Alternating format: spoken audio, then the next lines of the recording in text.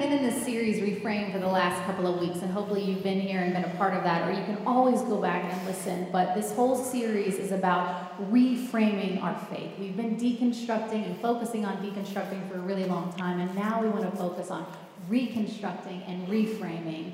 And something that we've always loved to do here at Grace Point is to dialogue with one another. That's why we have these classes in the back. That's why we do Midrash. And that's why often we come into a Sunday morning and say, let's do some questions and response. We never do questions and answer.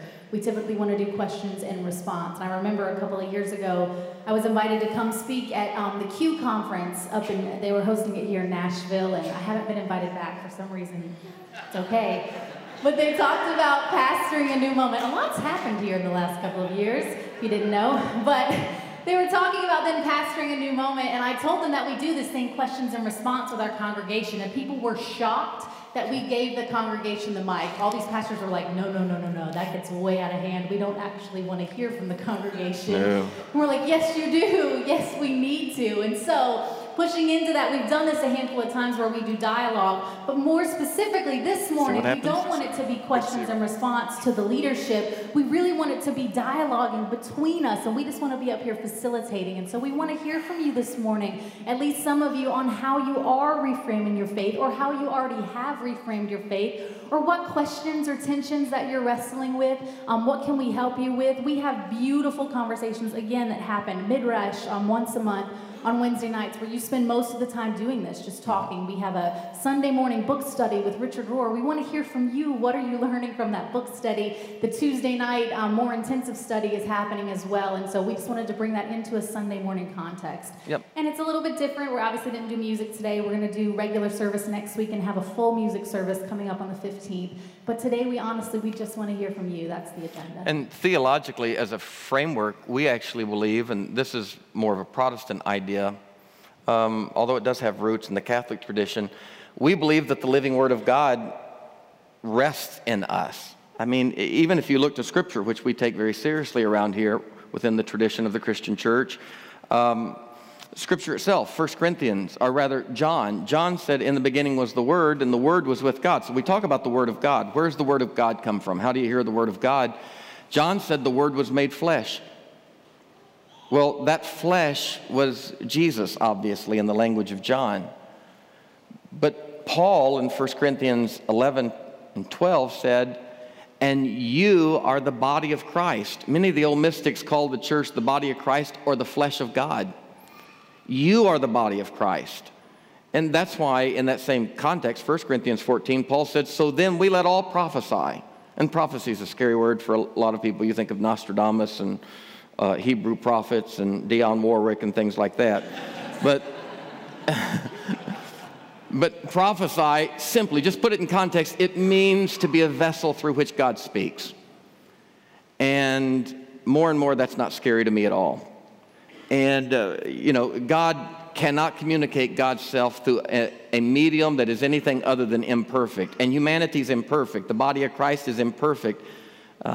Creation is imperfect in a lot of ways, but God still speaks and gets through. So we're the body of Christ. So Paul said, let all prophesy. Then he said, let the others judge, because it doesn't come through perfectly. So we hear one another and we listen to one another. And I think there is a solid foundation for this kind of thing.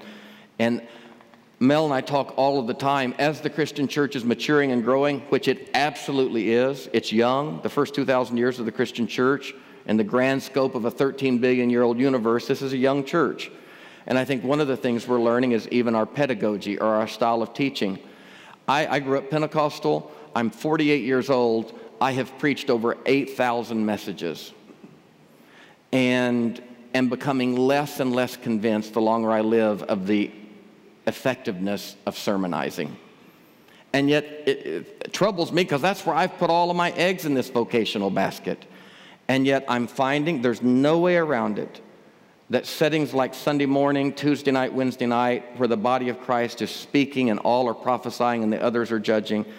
I still go to school. I don't like classrooms for somebody lectures to me. I love it when the brilliant professors facilitate a conversation, and I'm just always amazed at what comes out of the people sitting around me. So we're even learning about pedagogy, and I think moments like this, our heart is, We try to figure out in a crowd our size how you could do this consistently, but it's what we think about. So the only other thing I want to add is if you're watching online, I'm manning our Twitter page right now, so go to tweet us at GracePointTN, and I'd love to read your comments or your questions. So jump in. Somebody talk about reframing and reconstructing, specifically how it impacts you psychically, psychologically, or maybe a specific thing that you're framing, and somebody be the brave one and jump in. You'll stand up. Stephen. Stephen, right there. Tim's right behind you, Brandon. Oh, yeah. Got our runners, ladies and gentlemen. Do I have to stand the whole time? Oh boy. So my name's Stephen, and I've been attending since November, and that transition occurred when I personally came to myself and realized through conversation with elders, my previous church wasn't going to be a good, healthy place for my future, personally and romantically, and with relationships. So my reframing started on what I thought about me, and then continued, and I think the three biggest things have been coming here initially and having conversations and listening to people struggling instead of being pointed to very, objective propositional truth. This is what applies now forever, and this, inerrant conversation that has always been my upbringing.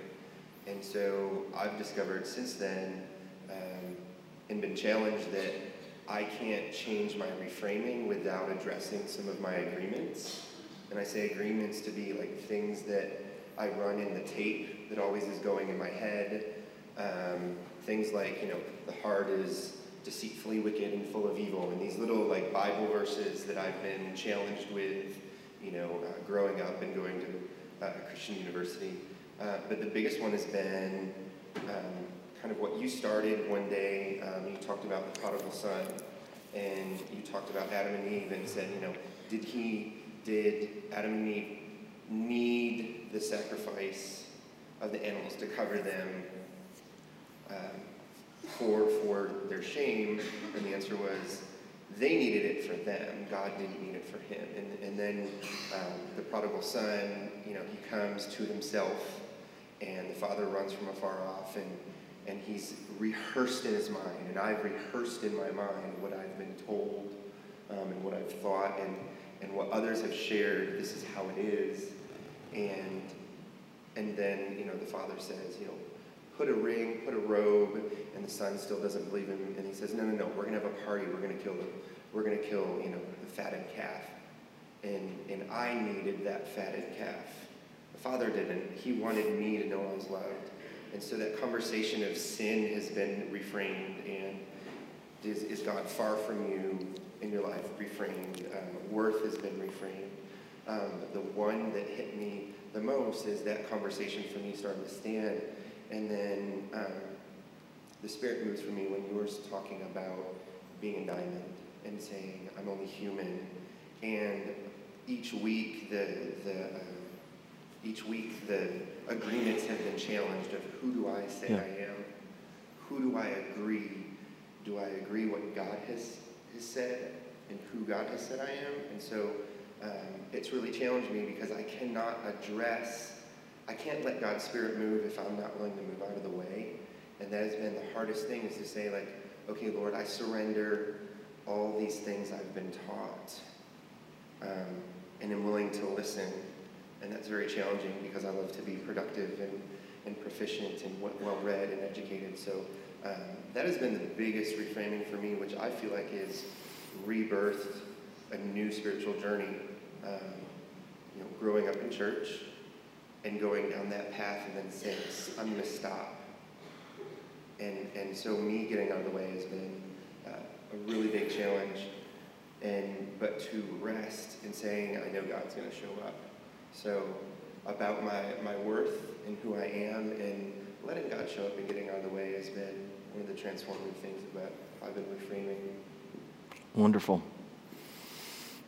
We had this great practice at the retreat. Ian Crone introduced to us that when we are in fact giving testimony that this is a word of the Lord. And so I would love it as each of us finished if we could say the word of the Lord, thanks be to God. Can we say that? The word of the Lord, thanks be to God. Whew, just had a Pentecostal moment right there. I like that. I missed the retreat. Who else?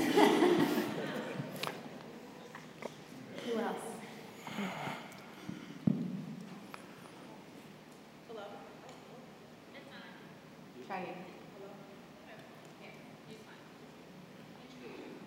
My name is Shannon Carlisle. I started going here December-ish. My fiance's Tasha, she's not here right now, but that's okay. It's funny because this time here, Pastor Vincent said it's testimony time. And whenever, growing up in church, I went to church 8 days a week, all the time. And I was always there. And so it ended up being more of an inherited thing as I got older, but there was always a testimony time. And somebody got up, an older lady or somebody got up, and they were like, and then Jesus delivered me from this grand thing. And it was like that forever. And I never saw anyone just say, you know, I had a spirit of, you know, just negativity or something. That it was never a small thing that somebody overcame. It was always something grand. So thinking, you know, I didn't have a story. I didn't ever want to stand up because I didn't have this grand thing that overcame. But when we were talking about reframing, I didn't know the wording to put as far as like deconstruction and reconstruction, so I didn't know what was going on as far as losing faith or not believing everything that I had once known when I was younger. But since this series started, I was able to put some wording to it, and I feel like this is really a place that allows me to not doubt in the sense that, you know, there's unbelief there, but just doubt in the things that I always knew growing up. Like, I had questions a long time ago, and nobody would answer them. Nobody would allow me to express the question or whatever. They would be like, well, you know, Jesus will, you know, he'll get to it in a minute. And that is not an answer you tell an 11-year-old or tell, you know. So being able to ask questions like that and then hearing from everybody and having their thoughts and their questions and also overcoming small things like a testimony don't have to be grand. That's what I learned so far. It doesn't have to be a large thing, but I'm glad that this is a place where you can express that and have questions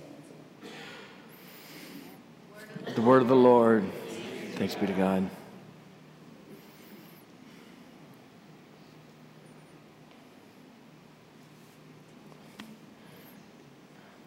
If you go more than 30 seconds between a question, I will preach. Protect yourself. Be ready. My name's Kyle.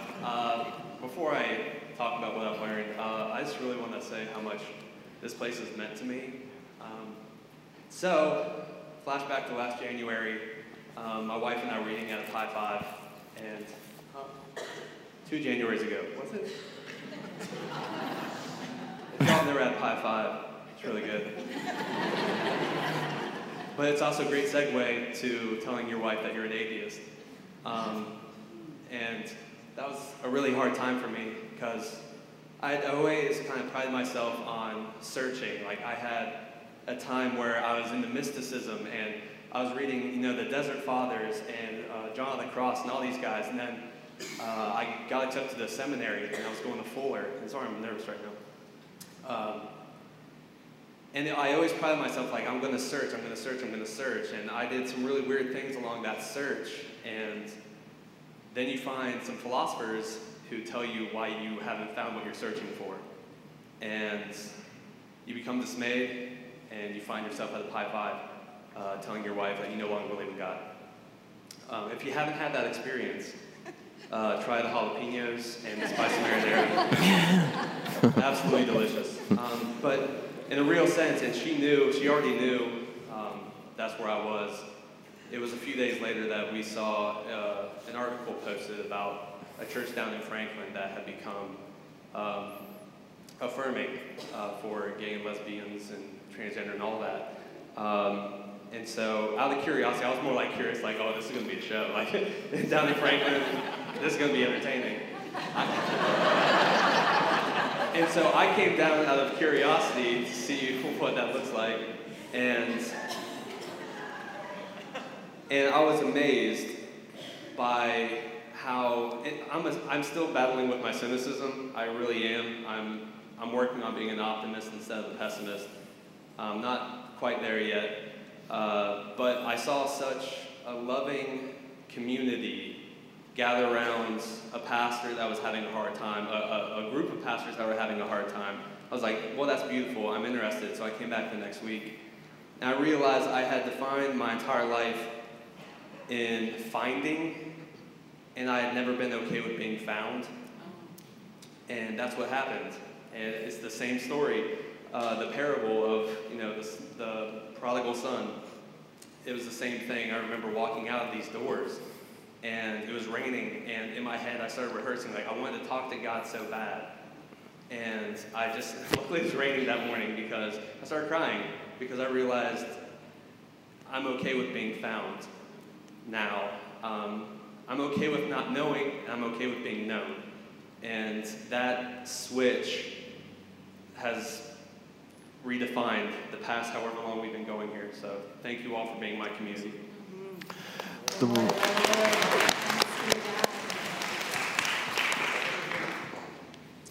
My name's Rod. We've been coming since September, I think. And I just wanted to share quickly, I think we all take different paths down the journey of deconstruction and reconstruction. And I think some go deeper down in the depths than others. And if you're one of those that kind of like just transitioned, from one form of religion to changing without too much complication, I envy you, because through a series of kind of like staying raised in a very Pentecostal environment, spending a lot of my career and life working in and around Christian churches and ministries, found myself through a series of events and just kind of questioning, meeting people, hearing different perspectives and journeys, and then experiencing some significant loss. I think sometimes those events kind of propel things, propel your thinking. Found myself in a very similar situation, and I think Michelle, my wife, and I kind of went down that journey together, where we got to the point where, really questioning, is any of this real? Any of the stuff that I was raised to believe? Is there a God? I don't know if I was a complete atheist. I didn't categorize myself that way, but I was definitely agnostic, and to the point of really kind of shutting out God, shutting out church. Just didn't want anything to do with it, because it all seemed kind of part of that thing that didn't do anything for me, and it just felt like a lot of lies and a lot of, I guess, a facade. And so the reason I'm telling this is because this was a big week for me. I was telling Michelle the other day, this was the first, and this is kind of, I guess, vulnerable. It feels a little vulnerable to say this, but this is the first week when because I started reframing, I started believing, okay, there's something else, there's this energy, is that God, or is that just, the universe? What is all this, right? And then this was the first week where I really made a decision and had this sense of, that's really God, and I kind of felt like I could really put myself back in God's hands and trust that He's there, and He's in me and I'm in Him. And this church is the reason that I was able to reconstruct to that point. And I feel like it's just, I just want to encourage anyone who, no matter how deep, maybe you're on the way down still in that deconstruction, just hang in there. And I don't know, somehow God brings you back around. The word of the Lord. Thanks be to God. So someone's tweeted in, Rick Sundstrom, he says, I'm an ex-pastor currently reframing. You've been a big help in me finding what I am for and not what I'm against. The word of the Lord. Thanks be to God. Thanks be to God. Hey, I've only been here for about, I don't know how long, but it was a pretty short time, I guess you could say. So, and I've already learned a lot, that it is okay to question and to deconstruct yourself, and that it's absolutely normal to doubt and have doubt. And I kind of went all the way down at one point, like what he said. I don't know his name, but and then I had someone a long time ago, like way back in summer, help me back up. His name's Noah, and I would really love to thank him, but he's not here. And to come back up is one of the best feelings ever. It's the feeling that you have everything under your control, and that your life and that you just know where you're going to go and what's going to happen, and you know that there's going to be good coming and that you have hope. And I went to a previous church, and they didn't really promote deconstructing. They were all like, you could never have doubt, all that stuff. And I thought, and I just felt, and whenever I did, I felt really wrong. And I felt like I was ashamed of myself. I thought I was a horrible person. But when you do deconstruct, you're not a horrible person. You don't ever change. You just change your thoughts and you I don't know how you word it, and you kind of just, okay, I really don't know how to word this. You change your mind on how the world works, like you don't really believe in God, you don't know what you believe, whatever it is, and I have nothing else to say. Besides, thank you for listening. What's your name? My name's Hannah. Hannah. The word of the Lord. The word of the Lord. Thanks be to God.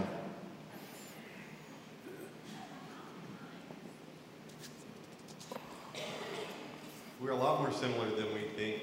I think as listening to other people, I mean, we're on this journey as we say, we're in it together. I'm Ben, by the way. This is my partner, Brandon. I think last week really hit me heavy when Pastor Melissa was talking about wretch, how we've heard that word so much as Christians. I grew up in church. My parents started going to church when they met, and then my sister was brought up in church, and we left whenever I was 8. The church was toxic, so it all fell apart, and I started to seek as I got older. Gosh, speaking in public is pretty hard for me. Anyways, hearing that we're wretches, we live in a fallen world. Eve just did us all in.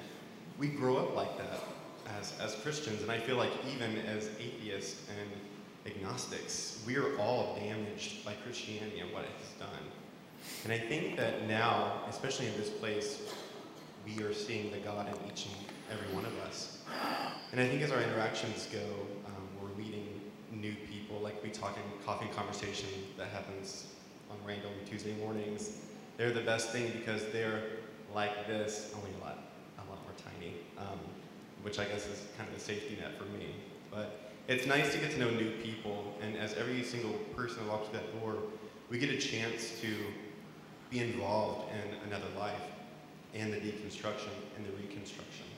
Because the reality is, we are broken in a sense, but I think that we are kind of destroying everything that came before finding this congregation and this family of people. Because I don't think that we realized how damaged we were until we walked through these doors and found each and every single person sitting in here that is in the exact same place of deconstruction, and we're all building something that is authentic, that is a true person, a true individual who God has created us to be able, the God inside as well, is finally able to come through, and all those walls come crashing down. So I think this deconstruction and reconstruction is a really beautiful thing. So The word of the Lord. Thanks be to God.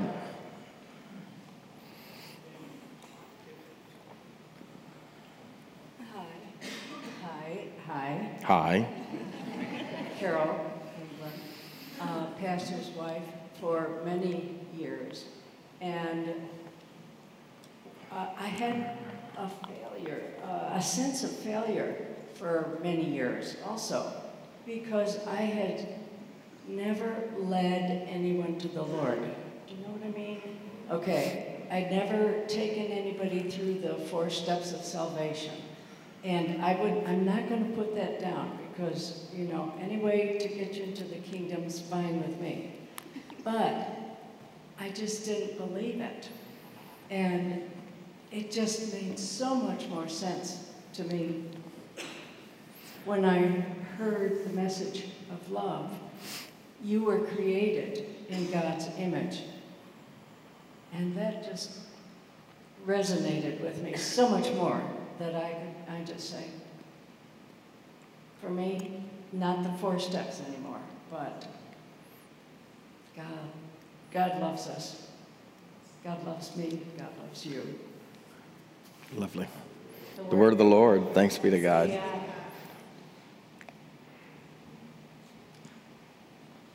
I am Lee Anglin, and I'm not much of a talker now, even though I preached for a long time. But I disagree with my pastor. The word that comes through him, not from him, is wonderful. And I feel great for being here. And I want you to know that those of you whom I know and have come to love, you are the body of Christ. And so you don't have always to speak. You are the body of Christ, and people see the one whom I love in you. And I'm so thankful for being here. I was 20 years out of the church, so I didn't have to relearn. With me, it started that God loved me. And that's never ceased. But one of the marvelous things about here is it's gotten so much larger. It's gotten so much better, deeper. And I want to thank the leaders and all the leaders and the body of Christ who lives here. You're great. The word of the Lord. Thanks be to God. Hey guys, my name is Lizzie Roddy. I've been here a little over a year, coming up on a year and a half, I guess. And when I first walked through those doors, I was completely shattered.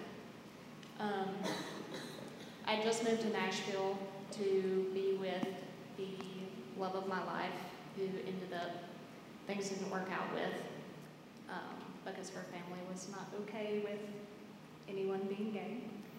And my heart was just crushed. And when I lost her, I've had lots of losses before. That was probably the hardest loss I think I ever had, because in losing her, I also realized that I had lost the other most important person to me, myself. And I had been gone for some time. I think when Stan was doing the dedication earlier, talking about, you know, those 2 commandments being very similar and intertwined in each other, I always thought that, you know, loving God was so important. I can echo everyone who was from a Pentecostal charismatic background. When I was in school, all I wanted to do was ministry. I thought that I was going to grow up and be a pastor of sorts, and that was all that I wanted to do. I didn't want to do anything else. I just wanted my life to be lived for God, and that was the way that I thought it should have been. So all of my confidence I had kind of built on this spiritual thing that I had built. So as you can imagine, whenever I kind of came to terms with my orientation, that took quite a hit, because before that I had always believed that God loved me. And after that, I wasn't quite so sure, especially with all the people who had said that they loved me, many of them walking away from me at that point. But I realized kind of through everything that I had lost myself. I hadn't just lost my certainty in my faith, but reframing for me, when Stannis talked about it being a riptide that you just kind of have to ride out, I've always wanted an answer now. I'm one of those people, I try to find the answer to everything. I'm a problem fixer, and I can't just leave things alone. So that has been really difficult for me to just write it out. But when I came through those doors over a year ago, I wrote a prayer out in the little prayer sheets that you put in the offering. And my prayer was, I just want to know how to love myself well, because I realized that I didn't love myself. The next Sunday, thanks to someone that I know, Justin Pitt, that got read anonymously out loud, and he was like, you might be holding the hand, he had everybody hold hands and pray together. He was like, you might be holding the hand of the person that wrote this, and I'm sitting there like trying to not start sobbing in my seat. I'm like, I don't want this person to know it was me. And, you know, over a year later, I've finally gotten to this place where I've realized that loving God and loving yourself are so intertwined. And even before, when I thought that I knew that God loved me, I didn't hate myself. There was not really self-loathing anywhere. So if you think that God loves you and you don't hate yourself, you probably don't even realize if you don't love yourself. And it took a lot of things to show me that. But I think reframing for me has been partially about, you know, back to the prodigal and echoing that as well, coming to myself. And now, even though I still am very uncertain about so many things, I think that has helped me have this trust in God that I never really had before. I kind of got to that place of agnosticism too, though I didn't really admit it to anyone. Because I wanted to believe everything still, I just didn't know if I could. But this place and you guys have really helped me be able to heal from a lot of that. And I've still got a long way to go, don't we all?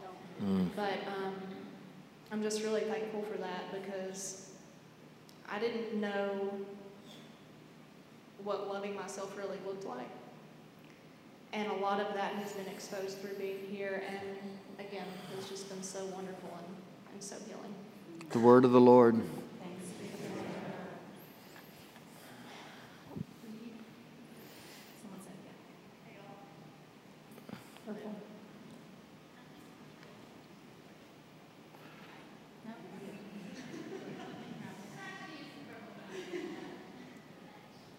Hello? There we go. Hi, I'm Reed, and I think I feel like we've all had our own journeys with deconstruction, reconstruction, reframing, but one of the things that has impacted me most is the community aspect, and it's a lot easier to reframe and see the God in yourself when other people are recognizing the God in you and seeing that God in you and mirroring that back to you. And that's just something that this community does so beautifully, and has been a huge thing for me, because I tend to learn lessons the hard way and have had a lot of low moments, but through those low moments have been just loved, and my worth hasn't been, other people haven't tried to take my worth away from me or tell me that I'm not worth it, whatever it is, worth love. In those moments, it showed me that I am still worth love, and that hasn't changed through any decision I make or just really anything. And that has been something that has helped me reframe and grow and truly believe in my own worth. Like Lizzie was talking about, is just this community and these people in this room. And online and everywhere, just all the ways we are able to connect with each other is just beautiful and has been probably the biggest thing for me. So. The word of the Lord. Thanks be to God. I got the mic, so I might as well step in. As I look back on reframing, I started here three years ago in August. And I started here when some of these questions started and the whole ball got rolling. You know, and I remember one time sitting with Pastor Stan and saying, I like what I'm hearing, but I'm afraid it's heresy. How do I get beyond this? And how can you change this? And as time progressed, I realized it wasn't that I felt it was heresy. I was afraid of what my family, my friends back in Vermont would say, so I had to hide this. And slowly, as just was mentioned, community.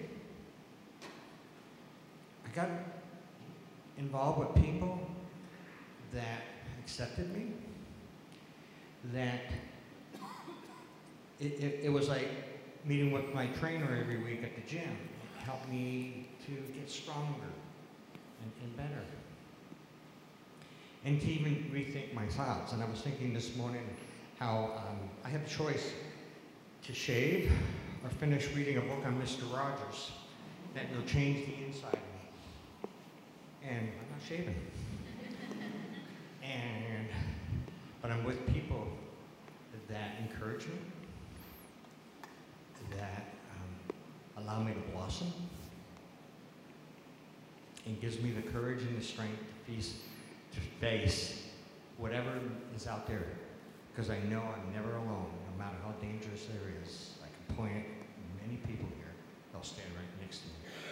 That's what reframing is all about. The word of the Lord. Thanks be to God.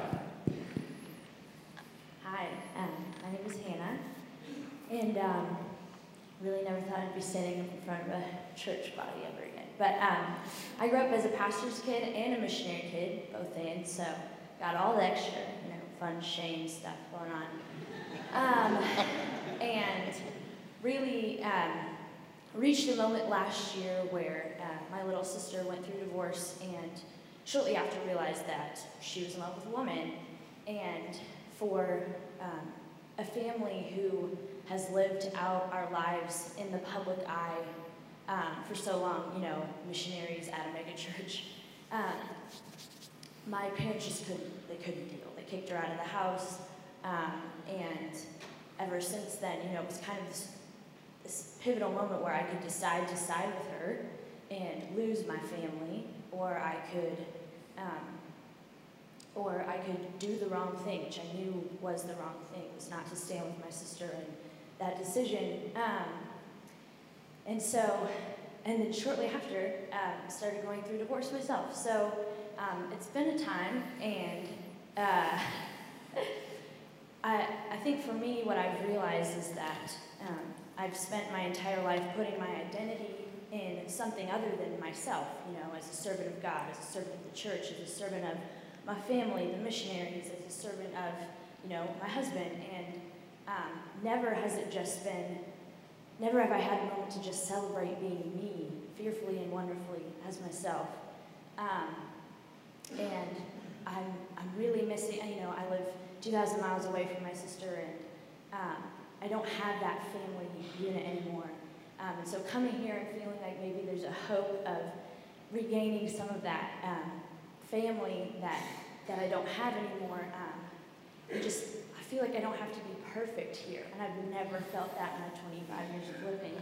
And it means the world to me that a place like this exists. So that has been my reframing, is that I don't need to be perfect, and that it's okay to be broken. I literally, every morning when I get up, Sunday, I start tearing up just thinking about being here.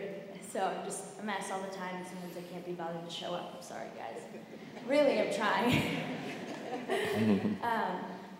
But yeah, that has been my experience, and it's very difficult for me to be vulnerable within church because I'm used to being the one in front and not the one part of the body. So thank you for allowing me to be here and to be a part of you. Appreciate it. The word of the Lord. Thanks be to God.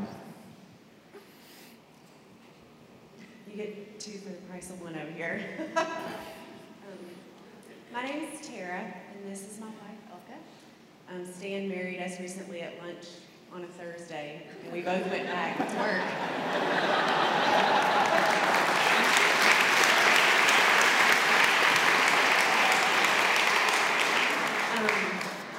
So my reconstruction or reframing has to do with grace. And grew up in a church. Became a Christian because I was scared to death of burning in hell at the age of 12. And being a part of the church I was so scared. I scared my little sister enough to come with me. And so I want to say that following you is perfect because I am learning what it means to reframe grace. And not only for myself, because in many ways, having grace for myself has been easier than having grace for other people who lack grace for me. I have a family that is not supportive at all. And part of my family has been wonderful, but a major part of my family is not supportive at all. And it causes a lot of grief and pain, not only for me, but for the children that are a part of my family. And what I want to say is that I'm reframing how to continue to love people who are often very difficult to love and who are not accepting and do not show me grace. For me, the choice to love people who treat me unkindly is one of the hardest things I've ever had to do. It's easier to shut the door and walk away. I don't put myself in a situation to be abused or beat up on, but at the same time, I'm always there, I'm always available, and I will not stop showing those little graces that make us who we are. Having the ability to reframe grace for my family also means the ability to reframe grace for my children, who, although born perfect and the beloved of God, and they still are, you know, I have a preteen girl, and well, yeah.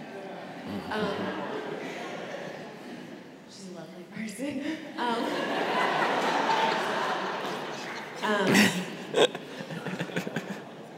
I have the ability to provide grace for coworkers who don't treat me the way that they should, who don't treat me the way that I think God wants me to treat them.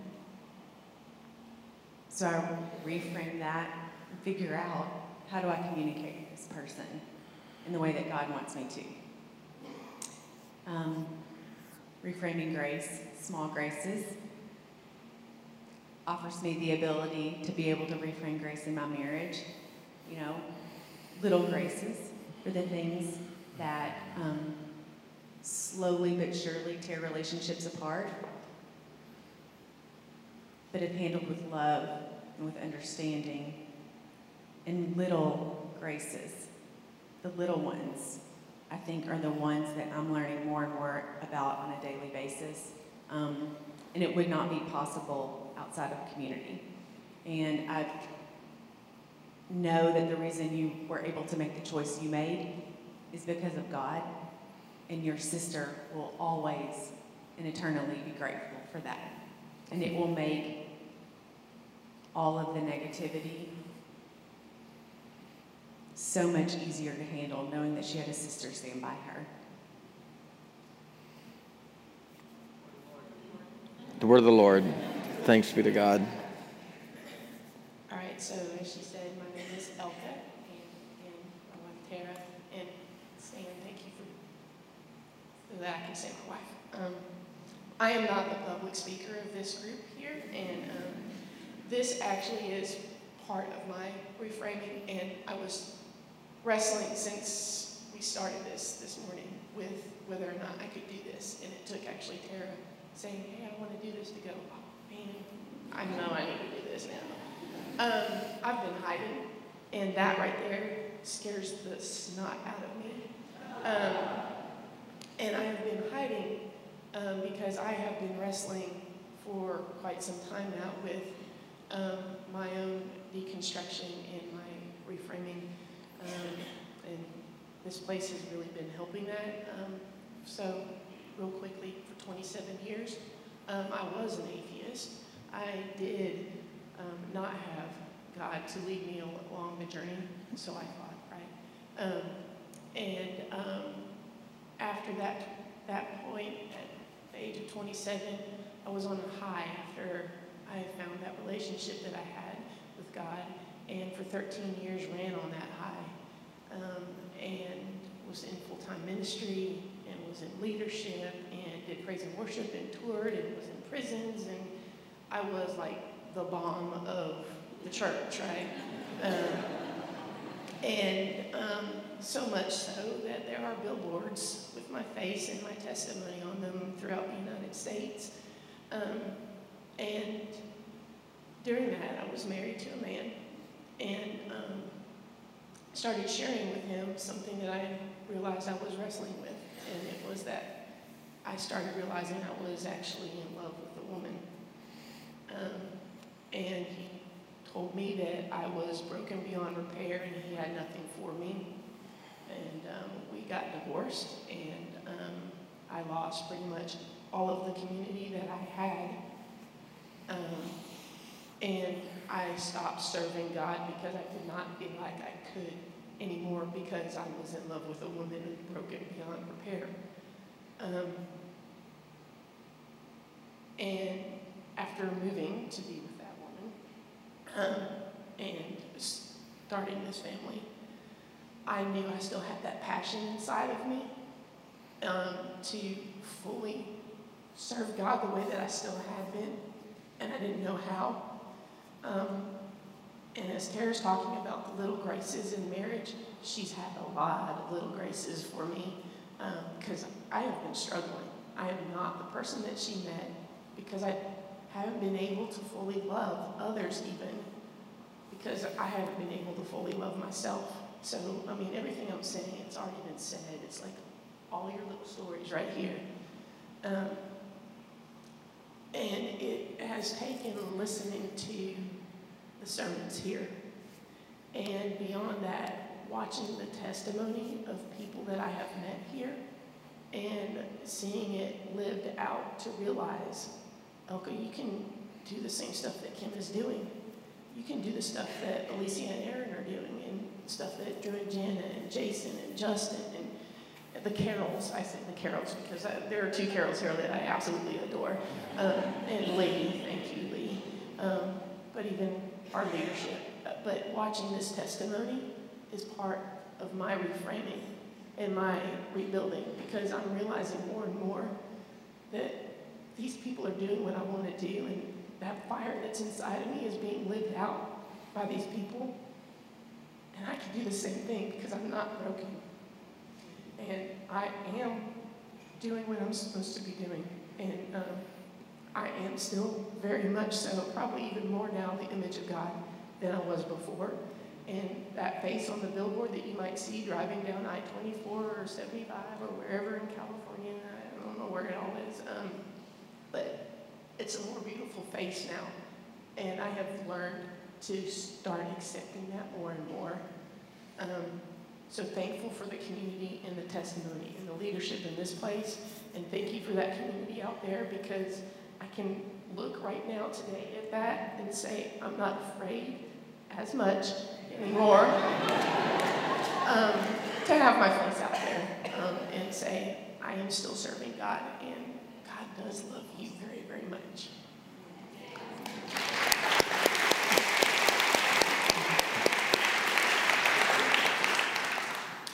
Okay, it is on. Melissa made the comment this morning when she said that I would be doing Pride. She said, Mama Bear. I think some of you probably know what that means to me and to about 1,000 others, and some probably don't. So when we talk about reframing, there are about 1,000 moms in Facebook groups. They are private Facebook groups of Christian moms of LGBT kids. And you want to have your life reframed. I've been accused of being born and raised on Little House on the Prairie, a very, very conservative Christian home. And then your world changes. Hannah, part of our objective in this group is for another family not to do what your family has done to your sister. There's a lot of learning that has to go into that family. It's not an easy task for anyone. Just yesterday on the Facebook group, there was a question that said, how many of you still attend church of any kind? Vast majority said, no way, won't step foot in, haven't in years. And many, thank you, are watching live stream because it's the closest they can find. One of the moms emailed me and she said if I was within a 2-hour drive from Grace Point, I would be there every Sunday. But she said I'm not within 2 hours. So it's slow, and it's much slower than most of us moms are good at dealing with, but our objective is to try to work with those moms of Hannah's sister, that kind of thing, and help them to understand where their kids are. So that's what we do, and there are thousands of us out there, and reframing is an understatement. Amen. The word of the Lord. Thanks be to God. Do you mind? Oh, I almost started. No, you go first. You got it. All right, thanks. We don't do ladies first here. Okay. Egalitarian. Hi, I'm Mark, and wow, amazing courage today, right? Wow, so much beauty demonstrated. I'm so grateful for this place. Thank you for being such an active Facebook community too. All that, it's amazing the encouragement of a like on something you put on Facebook. It's so crazy, but it's so powerful, so thank you. And also thank you, the last 2 weeks' sermons have been so on point, so what I've been longing for, so thank you for putting all your heart and your time into leading us. I appreciate it. I wish this place was perfect. I know it's not, but we're in it together. And that's one of the biggest things I struggled with being a Christian my whole life and just not feeling like it was working. And feeling like it was my fault, something wrong with me. I just wasn't getting it, I wasn't doing enough. I wasn't reading the Bible enough, that thing, or I didn't memorize the right scriptures, or whatever it was, it just wasn't working for me. And a lot of it, what I'm discovering now through this reframing process is that model of Christianity was so based on a us versus them mentality. Like we're gonna do all that we can to get on the good side. And then we're gonna, look at all the other people, the them, and judge them into the kingdom. What? With condescension and shame and disappointment, shake our heads and think that they're feeling loved from us, and it just hasn't worked.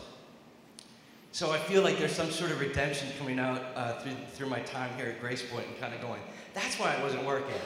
I wasn't crazy. I haven't been crazy, and I'm grateful to see that this idea that we're all in this together is so powerful and so life-changing that there's nothing that you have to do except realize that we're all in this together. I love that so much. I don't have many answers, and I'll just leave with this. I really struggle with expectations. I really struggle with that. I step into a community like this, and I go, okay, what expectations can I have of you guys? What can I expect to get from you all? And I struggle with that. I struggle with disappointments. I struggle, and I don't want to just surrender expectations because then that just feels too lazy to me. But more importantly than that, I struggle with my expectations towards God. In the midst of all this reframing, I'll leave with this question: what can I expect from God? Sure, He's with me, He loves me. But what else? What else can I expect from God? I would really like to know. Is it just me? Thank you for those that just shook their hands. I appreciate it. The word of the Lord. Thanks be to God. Hi, my name is Ashley. I am a certainty and comfort addict. Nice to meet you. Also known as a 9 on the Enneagram. But I have been part of this place for about a year.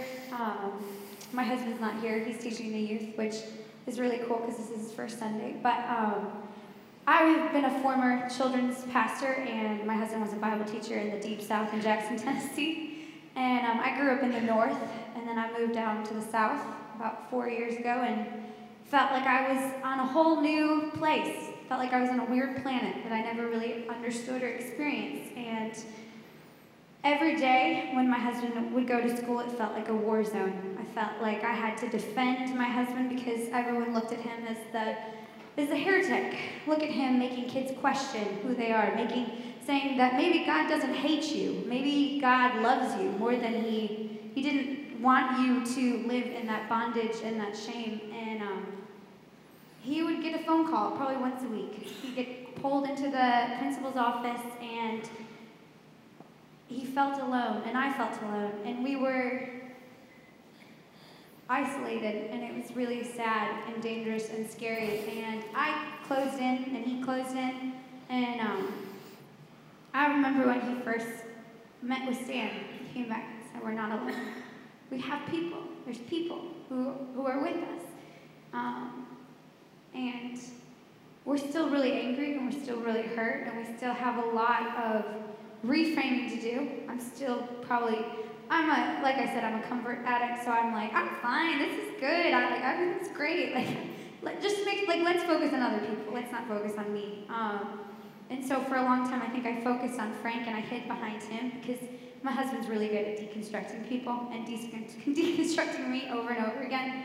And it's been fun because Stan, you said, I think probably a couple months ago, our job is not to keep building the castle. It's not to keep trying to pull this castle together. It's to build a nice stone cottage that we can live and find a place, find a home. And I think my little brother's here this morning too, which is really cool.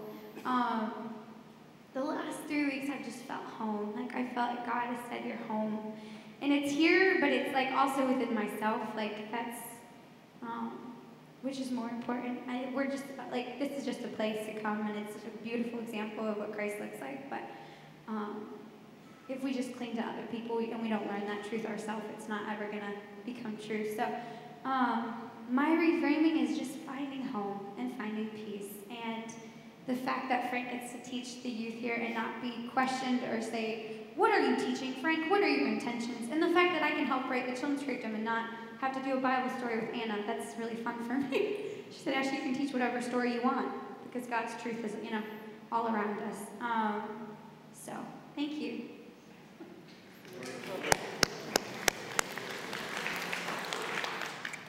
So, I guess the ushers can get ready to receive our offering, and as they do, I gave this analogy probably more than a year ago, which means 90% of you didn't hear it, so I'll give it again. Maybe it was 2 years ago. But when I first began the process of deconstruction, it was 20 years ago, I felt like, as a young preacher, in a world, like Ashley was saying, that was dependent upon certainty and accuracy, it was not just psychologically and personally devastating, familially with my family devastating, but vocationally it was devastating. Because all of my eggs were in this vocational basket. I didn't know another way to make a living. It had been everything I'd ever wanted to do, and now I was a failure, an abject failure. Not on the surface, but underneath, because I would preach so desperately, and I suppose I was always given the gift of gab, so I had the horsepower and the engine to be a good speaker, preacher, pastor in the evangelical world. And that engine ran on a high-octane fuel. It was a jet fuel, and that jet fuel was my own angst, my own suffering. If I convinced others, it was because I was so desperately trying to convince myself, and I couldn't get myself convinced. And I never was a dissident. I'm 3 on the Enneagram. My dark side is to try to please everyone and to have people like me. So I knew I was not a dissident by nature. I was not a rebel without a cause who just liked to fight. I wanted everybody to get along always. So I knew that wasn't me thumbing my nose. I just couldn't believe. I tried. As I began that, what they call the slippery slope, and I said something about it the other day, I finally got to the end of the slippery slope and landed right in the lap of God, which was wonderful. So the slippery slope that I was scared of, why did we assume there was something bad at the bottom of the slippery slope? There was grace there. But I remember the analogy came to me that I just remember looking at my life, my faith, my belief system as like a house in a neighborhood that a tornado had ravaged. I grew up over in northeast Arkansas, Tornado Alley, so 2 or 3 times in the course of my life I've seen those neighborhoods that were just matchsticks. So I had that visual in my life. And I remember in neighborhoods, neighborhoods that are new, track home neighborhoods, we move in there and often they're so transient, but that wasn't the type of neighborhood I was seeing. The neighborhood I was seeing was a neighborhood like my grandmother's, a neighborhood that I grew up in where we lived here, my grandparents lived here, and my great-grandparents lived here, and our family lived there for 70 years. And the oak tree with the swing and my grandfather's chicken house that was turned into a house that they actually ended up living in, just every square inch of that place was not house, it was home. It was ours. Our blood was in the soil. And I remember seeing this picture of all of that gone, wet sheetrock, shards of glass, asphalt roof, twisted 2x4s, rusty nails, everything a heap. And there I sat in the middle of that. And I remember when I first saw that vision, it came to me really divine. When I saw that vision, I remember thinking to myself, just go live in the hotel or the apartment until you build a new home somewhere. But it wasn't like that. We were that old family that just couldn't move on and put up another house to live in. This was our home place. And I remember watching myself in the vision, maddening, just insufferably sifting through all of the rubble, trying to put Humpty Dumpty back together again, trying to put the shards of glass and wet sheetrock back together again. And there was no putting that home where 3 generations of people had been born. There was just no putting it at all back together. Forgive me, but that home was that old-time religion that was good enough for grandma and good enough for mama, and so it was good enough for me, and now it was gone, and I couldn't put it back together. And I remember in the vision finally waving my hand, and a dump truck pulled up, and I gave in, I relented, and I said, just take it all away. Take it to the dump, clean it up, and maybe it will never be rebuilt. And I'll move on, and I'll do something else. And a voice spoke to me, like from the heavens or somewhere inside, I don't know, but the voice spoke to me and said, wait, look again. And I began pillaging, sorting through, and this time I wasn't looking for the wood and the glass and the concrete, the stuff of house. A voice said, look for the stuff of home. And I began looking through and finding the wet teddy bears, the marriage license, the graduation program, grandma's old necklace that had been passed down and wasn't worth anything but was worth everything, the stuff of home.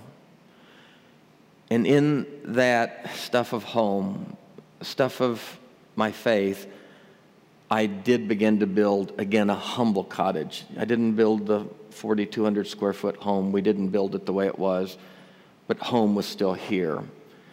And what I encourage everyone in this process to do is not to be cliche, don't throw the baby out with the bathwater. We're still here because there's something very beautiful and real and special about all of this. We're all a part of something so much larger and more vast. We live in a solar system that's hundreds of million miles across, and our sun is so vast and large, and yet it's just one medium-sized star of 500 billion in our galaxy. And our galaxy is one of about 500 billion galaxies. And 13.7 billion years ago, every bit of that was compressed into the space the size of an electron, and we still can't answer where that electron came from and what it was sitting in and why it exploded.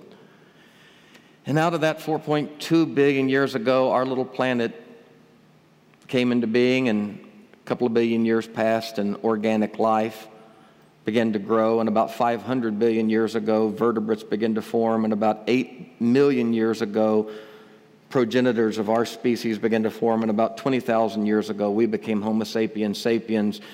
And about 5,000 years ago, we began to reflect philosophically, looking at the stars and wondering where we came from. And we began to position our dead in a certain way because there was something holy. And only for about 5,000 years have we really been wrestling with this stuff. And 2,000 years ago, a man named Jesus came into that wrestling match and has impacted this story so deeply. But we are not at the end of that process. We're barely in the beginning of that process. And for me, God and Jesus and all of this, that's the stuff of wet teddy bears and christening gowns. That's the stuff that you shake off and clean off and know it's not worth anything to anybody, but you can build a home out of that stuff. So hang in there. It's a scary process, but maybe it really shouldn't be. We're a part of something much larger, much more vast. And if Jesus said anything that we need to grow into for the next 2 million years, it is, you don't have to be afraid. Just relax. You never had anything to be afraid of. This is a good and holy process. So let's continue to do it together. Amen.